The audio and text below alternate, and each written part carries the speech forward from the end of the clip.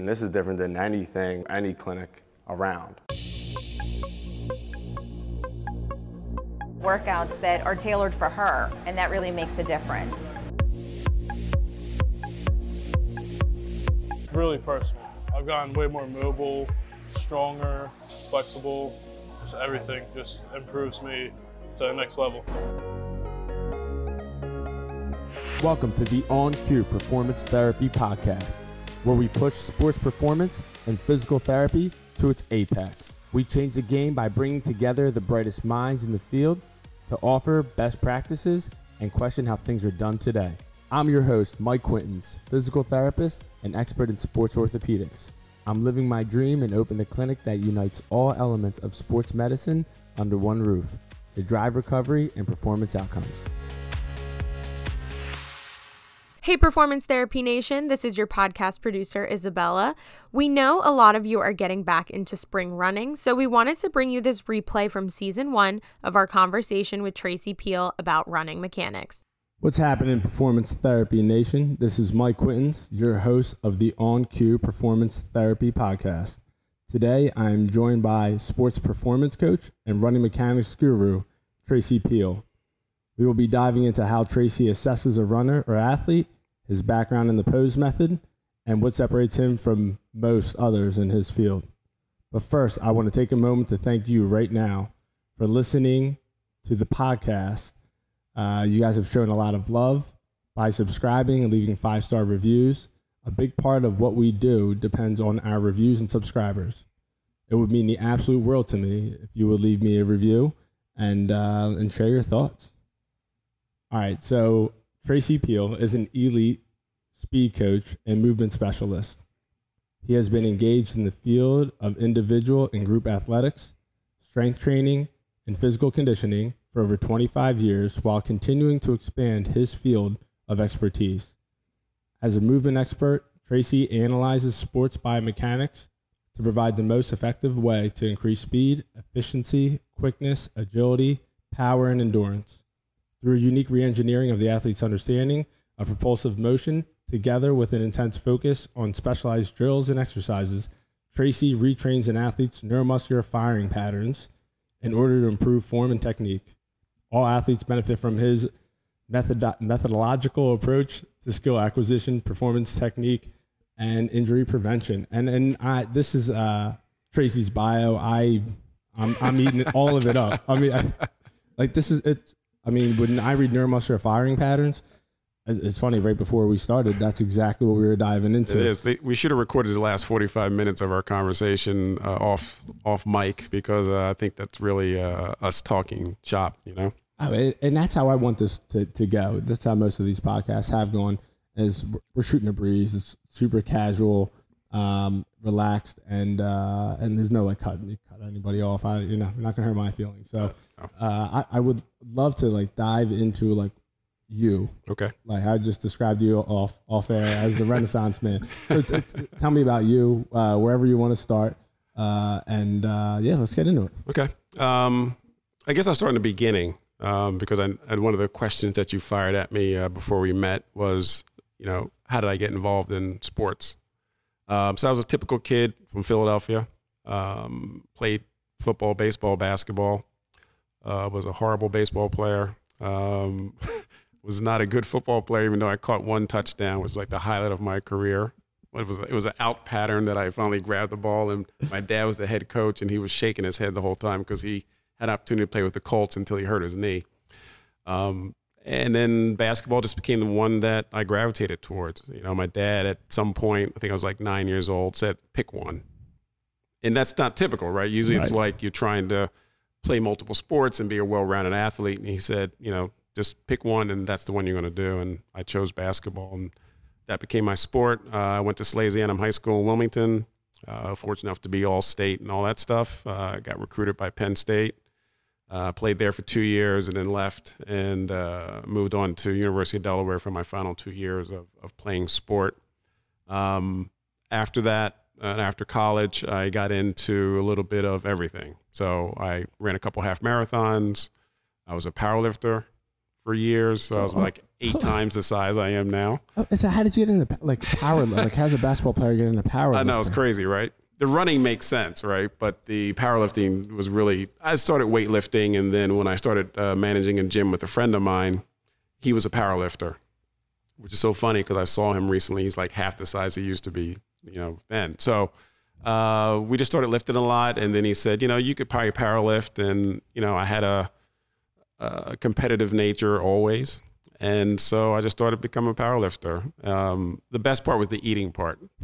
Absolutely. So how many? I mean, you're throwing. Oh my God! It was calories. like eat whatever I could eat.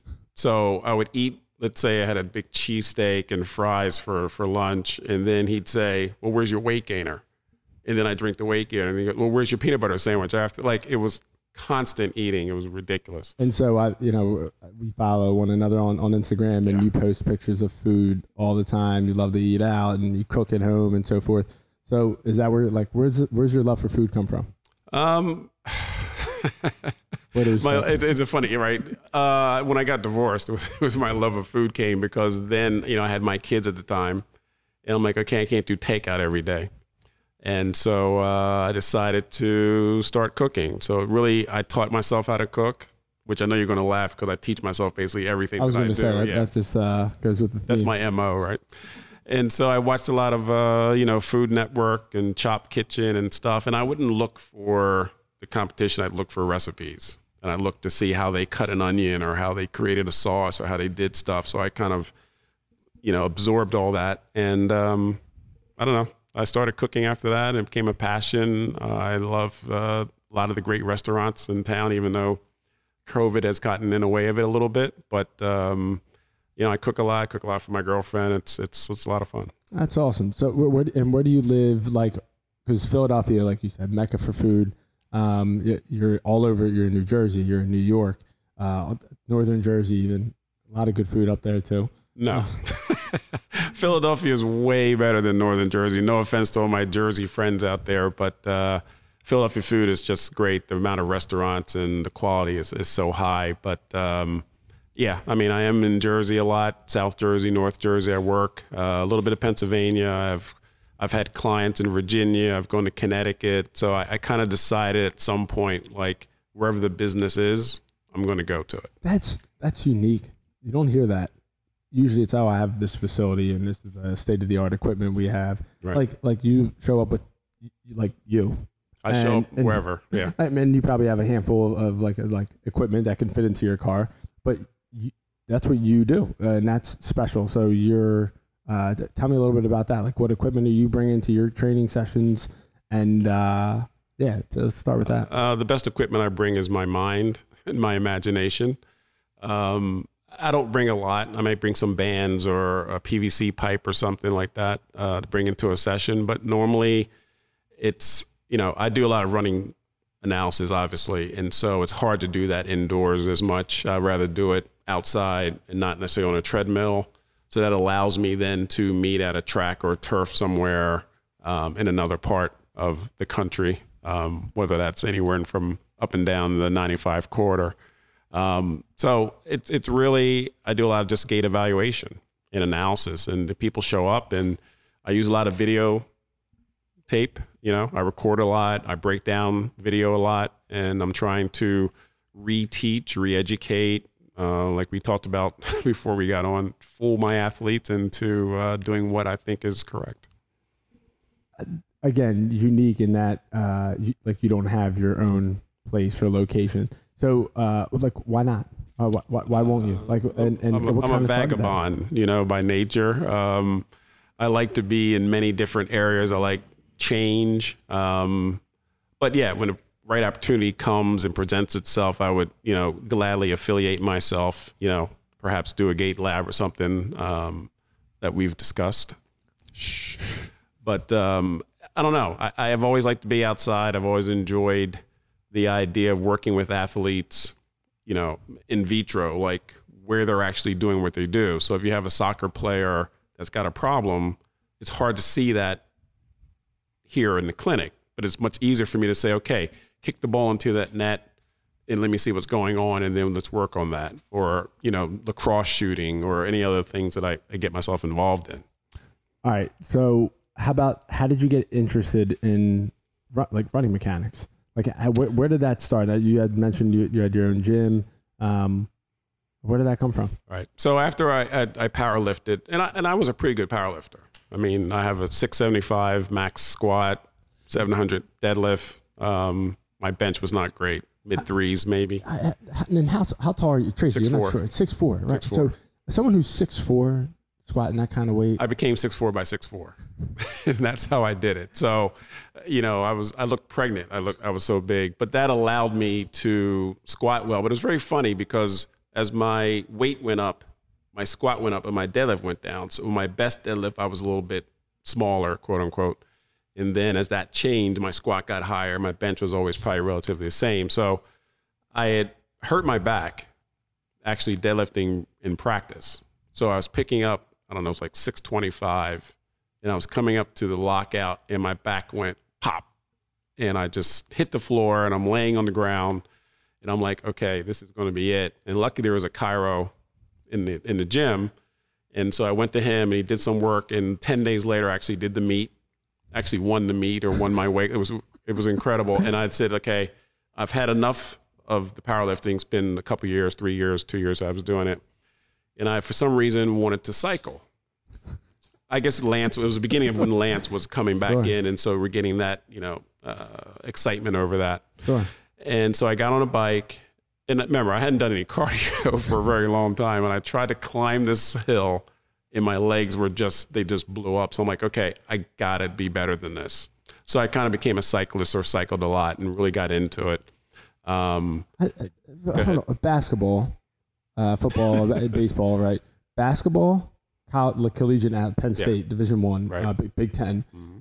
And then obviously University of Delaware, power lifter. Yes. Cyclist. Right. I mean, I can't think of 3 sports on the opposite ends of the spectrum. They are. I like challenges. I didn't even talk about yoga and all the other yoga and all the other stuff I've done. But I got a little bit frustrated by that first attempt at a climb, got really into cycling. And then I decided to do some duathlons. My wife at the time was doing some triathlons and she had a coach and then I got a coach and I'm like, hey, I could probably coach. So then I got certified as a triathlon coach. And in that certification, they had the running portion. And in the running portion, they mentioned Nicholas Romanoff and what was the pose method. And that was my first, hint that something different out there existed. And so I got his video at the time and I put the video tape in and looked at him like it made no sense. And I was doing a lot of strength conditioning stuff at the time and then went back to the video a little bit later and he's talking about gravity and a cheetah and a tire wheel. And I'm like, what is this man talking about? He's hopping around in Miami and it's like making no sense to me. And so I had to meet him. So how long ago, like what year was this? Like early 2000s. So I think I did a clinic with him. I invited him up I was living in Delaware at the time. I invited him up for a clinic. And he came up, and it was like 10 people. So that was 2004.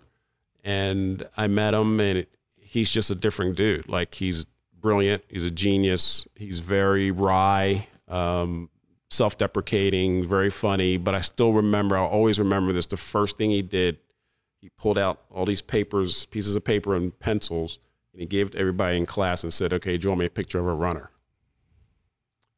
And when you got it back, you saw... 10 of us, you saw 10 different pictures. And that's when I began to understand that he might know something, So we went out to dinner that night after the first day. It totally blew my mind. And I said to myself, okay, either this guy is like Einstein or he's crazy. It's like certifiable because it was such a different approach to looking at life. Yep. And I chose that he was a genius, and I've never been mistaken. Like, he's been a great mentor and teacher for me. And so that started my process with pose method. So you go from watching this you throw this tape in the VHS. I know what that's like. Yep. And that's how we would watch high school film, like high school football. Like we had the block and the rewind, and it would get fuzzy. You couldn't see anything. Not like the huddle technique and all that stuff they got now. But so you throw this VHS in, you're watching this, and like like, all right, this is so difficult to comprehend. I'm just going to go back to powerlifting for a little bit, and I'll be right back. So you come back, you watch the tape again, and something clicks with you. I want to know what clicked to, and you're special, and I've known you for some time now, about a year, maybe even less. You'll go out and you'll call Romanoff yourself. Yes. Like that. Yeah. When the student is ready, the teacher appears, kind of thing. And I think I was just at that moment where I had done a lot of personal training. I'd worked in a gym. I was doing some strength conditioning, and I just felt like I don't know, it was in the back of my head that something was missing, or there was something else for me to learn that I just didn't know I had to go there to learn yet. And then when he popped up, it just seemed to be, I don't know, I might have watched the video 3, 4, 5, 10 times. And then just one of those times is like, okay, I got to meet this person, because it's not, I thought I was a smart person, and it just wasn't making sense enough to me to understand it. So, but there had to be something there that like kept you intrigued. You didn't just like roll it up and throw it out. So something about gravity or something along those lines. And I think that's what's unique. And when you and I sat down for the first time last November, I think we were in Wayne at a restaurant. We met outside. And you're like, what does gravity mean to you? Yeah. I'm like, and what you're saying about Romanoff is, I'm like, what's this guy talking about gravity? I'm like, well, yeah, gravity impacts everything we do. Right. You're like, yeah, exactly. Even running.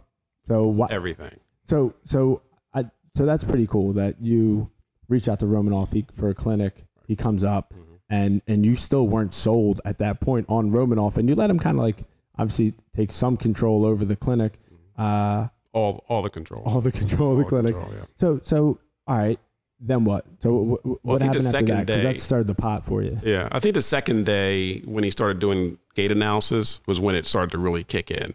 Because then I could really see how I was running, or the other people in the clinic were running, and how he was, cutting up the video and looking at breakdowns and looking at the evaluation of how they were moving. And I thought, this is something really special,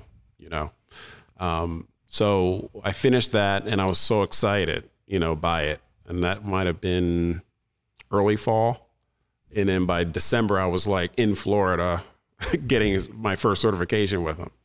Like wow. I went immediately because I went head first because I'm like, okay, I think this is it, And then subsequent years after, I went like 2 or 3 more times in a row, year after year, to recertify or get a higher certification with him. So you have this new approach or view, at least, and you're very observant. You talked about that with some of your cooking and watching some of those shows. How has that degree of like being observant and like come into play in what you do? Obviously, you're observing the runner, run. But that's got like you learn that way. Obviously, you teach that way, but you learn that way too. Am I right in saying that? Oh yeah. It's not that I have Nicholas's eye, but I learned to look at things in detail like he started looking at things. When you start to break down video frame by frame and begin to see exactly what people are doing, it gives you that nuance that you understand. Oh, if I just keep looking at it deeper and engage myself, I can see certain things. You can see people's emotions and how they run. You can see their psychology. Like it's a lot deeper than people see or understand. And then I've had another great mentor, friend of ours, Dr. Lee Cohen. And, I hung out with Lee for many years, and he gave me the ability to, see gait analysis through his eyes and how, a doctor of podiatric medicine would do it. And I kind of took what I've learned from Lee, from watching people walk and move over and over and over again, with what I got from Nicholas, and kind of created my own little way of looking at people and understanding their gait and understanding the things I can do to, help them. That's what the great ones do. And what I've learned in my whole life, my young life at this point, is that the great ones are able to pull from different mentors, or whether they've met them or read them, or whatever else. I got certifications from them, what have you, and develop their own style or way of how they do things. So obviously, I know you took from Romanoff. I know you took from Lee Cowan. At least we got to dive into that a little bit. What do you do that's different? Like how does your mind work differently than what you've learned from Romanoff and the pose method? I'm a very conceptual thinker. I think with Nicholas, obviously the nuts and bolts of what pose is about, I really got. I was fortunate after maybe the third certification, we had this idea of maybe creating a track and field team that was under his banner, his umbrella. And so I found some triple jumpers to coach and some hurdlers and some other people, and it kind of all shook out. And we had 2 triple jumpers that lived up here that we were able to coach together. And that was really when the education began, because we would go back to Florida like every 5 weeks. We'd have like a short camp. And then I was being exposed to something I'd never been exposed to, which is how to coach track and field athletes, how to coach jumpers, what that all means, how does that relate to pose method? Because everyone thinks pose method is just about running. So what is the pose method about? I knew you were going to ask me that question. Pose method really is a general movement theory. And it's a general movement theory based on the fact that we as a biological system is in a gravitational field. So what does gravity mean to us in every activity is basically what pose is helping show, helping to make more clear. And biomechanically, the way our joints and muscles function, what is the ideal way for our foot and the chain effect up, right, to react to the ground, to propel one from one direction to another as fast as possible? Basically, movement is all really 2 things, right? So gravity to us is our body weight. Body weight is our potential energy. Free falling or moving from that balance is the kinetic energy. So it's really just cycles of body weight and free falling. It's like you're on support, then you lose support. Or you have balance and you lose balance, and you get new balance and you lose balance again. It's over and over and over again. And so you're taking that application to everything involved. So as far as running is concerned and what you were talking about, the foot on the ground, you're trying to essentially, and this is one of Romanoff's terms, you're trying to unweigh yourself from the ground. So if you can unweigh yourself quickly, that rate of interaction has to be really fast, then you can get yourself back into the next pose or position where the body falls again. That's your only responsibility. So when there's muscular effort and there's deceleration and there's stress and strain or injury, that's because you haven't followed the guidelines that have been established by our natural environment. All right. I love where this is going. And now let's dive into it a little bit more. So when your foot hits the ground, like, is there one way you teach things? Like, is there one way an individual should run? Are you teaching variations of things in terms of, and I know you hate the word pulling, right? So, let's get into this, right? Because I think this is what our listeners want to know, is that, like, what is your trained eye looking at? And then how do you teach that? Like, how do you teach? And I know you said tricking your athletes. So what is your trained eye looking at, and what exactly are you trying to teach? I think in this field, and I think you might know this, people are afraid to say this is the way or this is the standard. But there has to be, because how are you going to evaluate? How are you going to judge if you're not looking something based on a standard or deviation from a standard? So I believe that the standard is, where is your body in space when your foot hits the ground? And so the further that your body is away from your foot, the more deceleration, the more absorption, the more your body compresses into the ground. That little zone is my phrase. I call it the pain zone. So any non-contact sports injury, to me, after all the years I've done this, is related to the amount of time it takes for your body to catch up to your foot. So the sooner your body catches up to your foot, the less opportunity or less chance you have of incurring some injury. Once your body catches up, then the body then starts to go past. So you're starting to tilt or lever or free fall past your support foot. At that moment or instant, you have to then pick up your foot, pull your foot, however you want to call it, to get yourself back to the next position where you're falling in, because obviously your objective is to fall and you're going to fall. So it's not like Romanoff has said, if you don't pick up your foot and don't, like, everybody falls anyway. What Romanov is looking at and what I'm looking at specifically is the quality of your running or the quality of your movement. Yes, everybody that puts one foot in front of the other is running, but there's a lot of people that run injured or sustain injury from running. Sure. There's a lot of people that don't perform at the level they want to perform. And the question is why? And that why is found in how you're moving. So your instruction then is relatively consistent throughout. So, and this is an answer we would joke around all the time in PT school is that, it depends. And like, it depends on what? Tell me what depends on. So from your perspective, and I understand that the falling concept, that makes perfect. I mean, that's what walking is. That's what, especially running. Running is forceful falling, controlled falling, and then controlled forceful falling. Because of the amount of force that's being applied to the ground and the body's lean. So I've watched you, train. You trained my wife right in front of me. It was awesome to see you emphasized like the leaning of the trunk, and the trunk's got to like lean forward, right, and then the heel's got to come up to the butt, and that mechanically, like I appreciate mechanics. To me, that's how I think. I see things mechanically, similar to how you see things. And for the foot to land in a position for the posterior chain, the glutes, the hamstrings, the calves, even the extensors of the spine to really function and push the ground, pull the ground back, some would say, and propel the body that way, the trunk has to lean forward and the foot has to land in a certain position to do that. Otherwise, if it's outside of that, it's in the pain zone. It's in the pain zone. So tell me about your cueing with.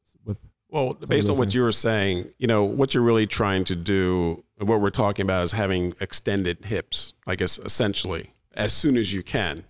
That's the tricky part, because if you are landing with your foot ahead of yourself, if you're an overstrider, if you're a heel striker, your center of mass, so your hips are too far behind what's landing.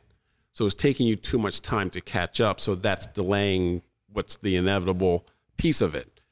The other part of it is that you're not really pawing the ground or pushing the ground. It's like an engagement that may feel like that, but it's not really. It's like the foot is landing. Those forces are there. Ground reaction force is happening. The body's moving over it. You go from positions of more body weight to less than one body weight, pick up your foot next time, the new one. So it's kind of, that's what happens. Like, everybody has a little bit of a word play, a little bit of interpretation of how they want to say it. And we all kind of mean the same thing. But sometimes when you say things a little bit differently, then the athlete then tends to do those things. So my cue to my athletes, it's always pretty simple. Like, get your foot off the ground. Like, you have to get off the ground. I may say 20 different things, but they're all revolved around the fact that you're not getting your foot off the ground soon enough. So I have to say other things to you, like your hips aren't aligned, or they're not level enough, or your head's too forward, or your back's rounded, or all the other things that I may talk about. But it's all talking about them to get them to the point where when they touch the ground, they pick their foot up. And that's what great coaches do. And that's what I appreciate the most about you. Is, and you said this earlier, you trick your athletes into doing what you want them to do. And what you really mean is that you're not deceiving them per se. You're more so getting them to, or you're adapting your ability for them to see what you want them to do, or them to feel what you want them to do. So you try every avenue freaking possible to get them to understand that they got to pick that foot up and they have to bring it up to a certain point, and then put it back down again. And posture and all that is all related. Is that accurate? Yeah, that's accurate. It's got to be related, because if you're like, you take Usain Bolt, like my hero among heroes. And everybody looks at him and says it's a different kind of running mechanics because he seems so straight. But he's not. He's free falling tremendously because he is almost straight when he's landing, and then he's falling immediately, then he goes back to that position again. So because he's 6'5", people think he has such a long stride. I've shown people videotapes of Bolt running in slow motion. His foot is landing underneath his body each and every time. Like, there's no waiting. So your foot lands, you fall. Your foot lands, you fall. So that's the efficiency.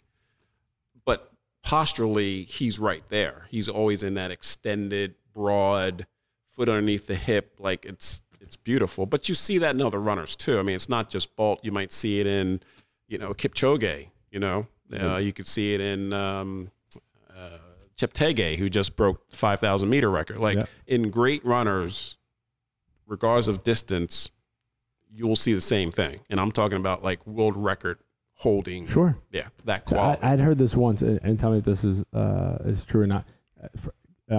Cadence, right? How often the foot hits the ground in a minute, and people I've listened and read 180 is ideal, right? So, and essentially that's what you're saying. Your foot hits the ground, like pick it up and put it down again. As long as you control your lean, then that's. Is there a difference in those sprinters, their cadence versus someone like a marathon runner or like a marathon runner's cadence is not going to be like a world-class sprinter. I mean, obviously, but that's related to falling angle. So if you're falling, let's say a world-class runner, Kipchoge may have been falling on average 17.5, 17.8 degrees of falling from support. Sure. That requires a certain cadence. If Bolt's at 21, 22, whatever the number could be, up to 30s at moments, then that requires another cadence. Sure. So what I do with athletes is I'm not so much telling them to fall at a certain angle. What I'm gauging is, can they handle the angle that they're falling from? And so sometimes I have to pull them back, because you could get somebody that looks tremendous where they're in that tight kind of figure 4 position that we've been talking about, but they're at 35 degrees.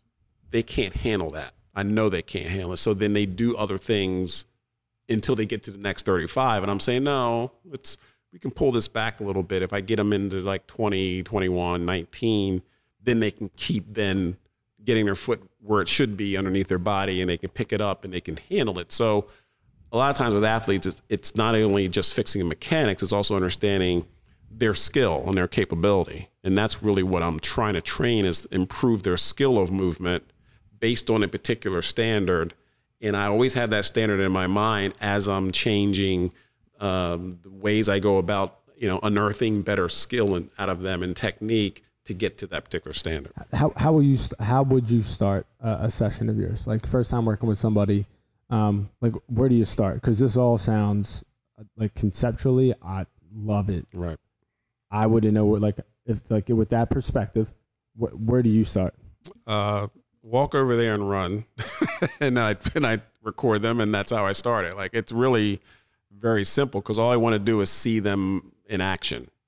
And I might record it from the side, I might record it from behind, especially if I feel like they're coming to me for some injuries, or I see something I don't really love in what they're doing. I like that rear view, because it gives me a lot more understanding of, pronation and, knee valgus and Trendelenburg of the hip or whatever. Like I need to see all that. So I kind of take multiple views, and then I understand then what's happening. Sometimes, and I've been doing this a lot more lately, I'll just have them stand, and I'll look at what did they look like standing in front of me, plus what I see in the run. And then I'm really good at getting that like in my head and know what to do next immediately. And then we just go right into it. So you're using almost, you're almost using body type or how one presents themselves in front of you, posturally, statically almost. I mean, dynamic because they're walking, but essentially like their static posture and how they're shaped.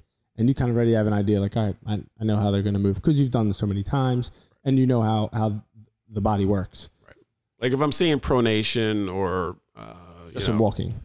Or just from standing, you can see that then, if I see that arch collapsing, if I see, the knee internally rotating, if I'm looking at it, I'm like, oh, that left shoulder looks a little bit tight, or they look, a little bit stressed in their hip or something, then I know going into looking at the run or re-looking at the run, what they're predisposed to perhaps doing. So then my question then has to be, is it something I have to unwind out of them first to get what I want, or maybe I can teach them through the process and then see how the body's responding after that? And how would you unwind when you use that word? Like, it's like I'll do mobility stuff on them, Unfortunately, I'm usually in a situation where I can, manipulate them a little bit and try to unwind some body parts that may be tight and see if that works when they're actually moving.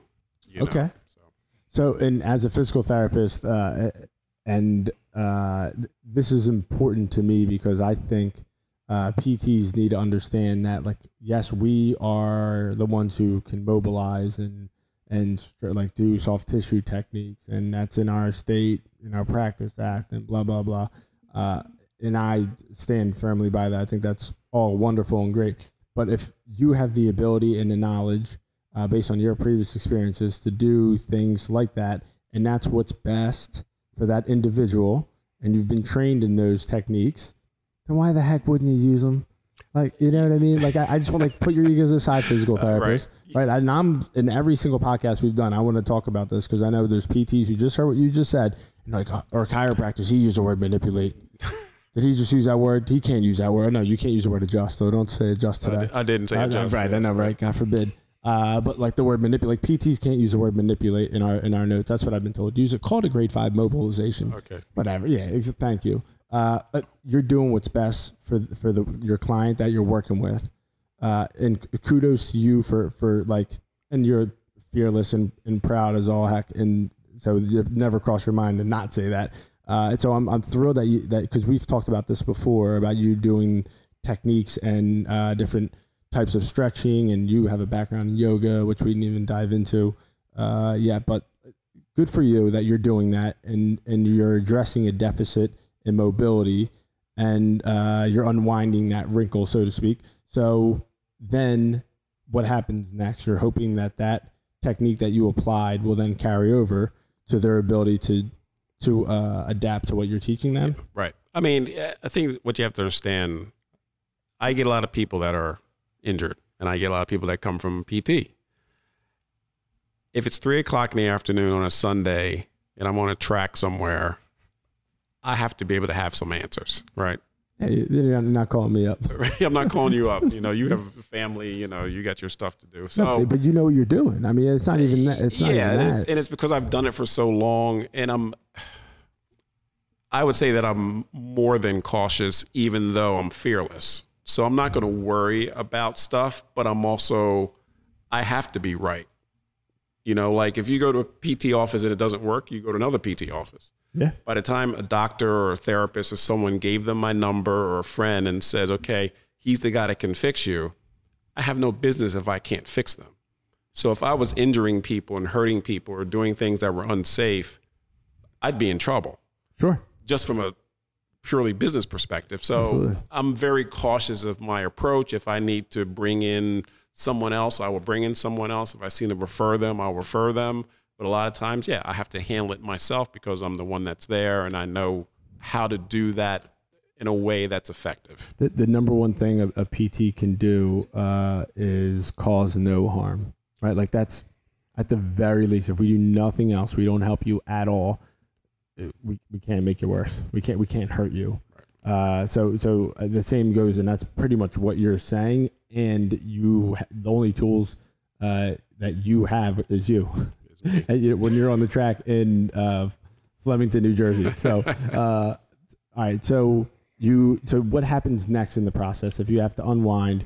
Now, what does that give you the ability to do? What are you hoping for at that point? Well, then I'll go back. Let's say it was a particular situation I thought was a hiccup.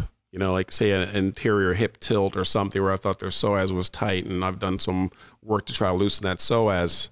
Then I'll have them run again, and then I'm evaluating again. So it's really it's like chiseling away, at a piece of rock or clay. You're manipulating clay to try to get that artwork. So I do a little bit of this. Okay, run again. Okay, and now I do a little bit of this and then run again. And so it's a constant back and forth between what do I feel I need to do to get them to move in a way that's most efficient and easy for them and stress-free for them. That's super impressive because in PT, and this is more advanced, like I had a residency in orthopedics. And one of my biggest takeaways was they would recommend test, treat, retest. That's what you're doing. Right. And got a doctorate degree and went to this residency, and they teach all these hands-on techniques and all these fancy names for them.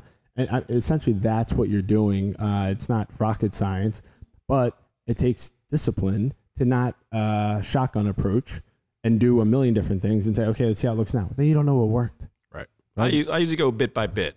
I try to take the thing that I think is the most egregious and let me work on that first. Okay, now let's see. And they give me feedback. So I'm really going with their feedback. Like, do you still hurt? Are you still feeling pain in X area?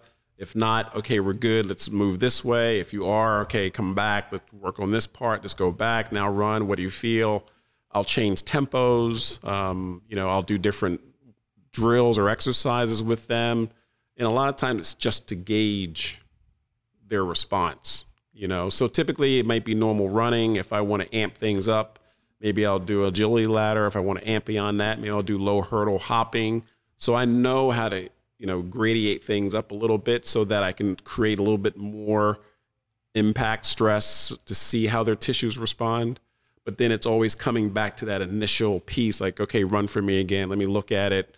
Okay, that's good. How you feeling? Oh, I feel good. And you're constantly thinking on the fly. Yes, like all the time. And I treat the same way. And it's not easy to work that way. Like that's a lot of energy and demand on your brain. And they want they're here, right? They're here right in front of you right now. They're paying you. You're like, oh man, let me think about this. Give me a minute. Like that's not what happens. Right. And you have enough experience and you've had some amazing mentors that like, next, I got the next thing. Like, what are we doing next? And you know what you're going to look at next. You know what you're going to do next. You're it's like a chess match. You're not playing checkers. You're playing chess. You're 2-3 moves ahead. That's cool. I have to be. I mean, I don't know how you feel, so please tell me. But when I get to like client 5 or 6, like I'm done. Like I know I'm done because you invest so much, and they might not understand that you're doing this, but when you're thinking constantly on the fly, it's total evaluation all the time. Like I'm looking at how are they breathing? What's their heart rate? How are they moving? What's the look in their eye? What can I do next because they're feeling tired, so now I got to redirect, or that one gave them a little pain, so I got to redirect. Like after 5 or 6 hours of that, it's like, okay, I'm gassed. So how do you deal with it? This makes me so happy because what you're doing is all based on your observation of the subject, the client in front of you. And that client in front of you isn't probably the same client that you saw last time you saw them because maybe they didn't get as much sleep last night. Maybe they're having COVIDs on their mind and they were with their family, or they just maybe got tested for COVID, 2 weeks ago or a day ago or whatever.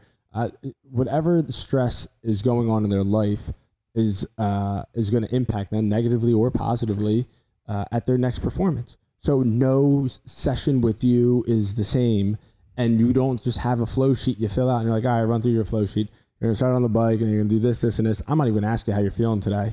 What kind of treatment is that? What kind of training is that? And the great ones, and I've been fortunate enough to have some like Jordan's like this, and Ken Clark is like this, and that's how their approach is. And Ken's more of a professor than anything else. But as an amazing trainer, he's just chosen not to do as much of that. He works with USA Olympics. I got to hook you two up. Yes. He's a wizard, but that's what he does. Everything is dependent on how that client presents in front of them that day, and then they go from there. Yeah. And maybe you got a couple things in mind you want to work on, right? Yeah. But you don't have the whole session in a flow sheet like some PTs do, and you know what they're like, oh, just run through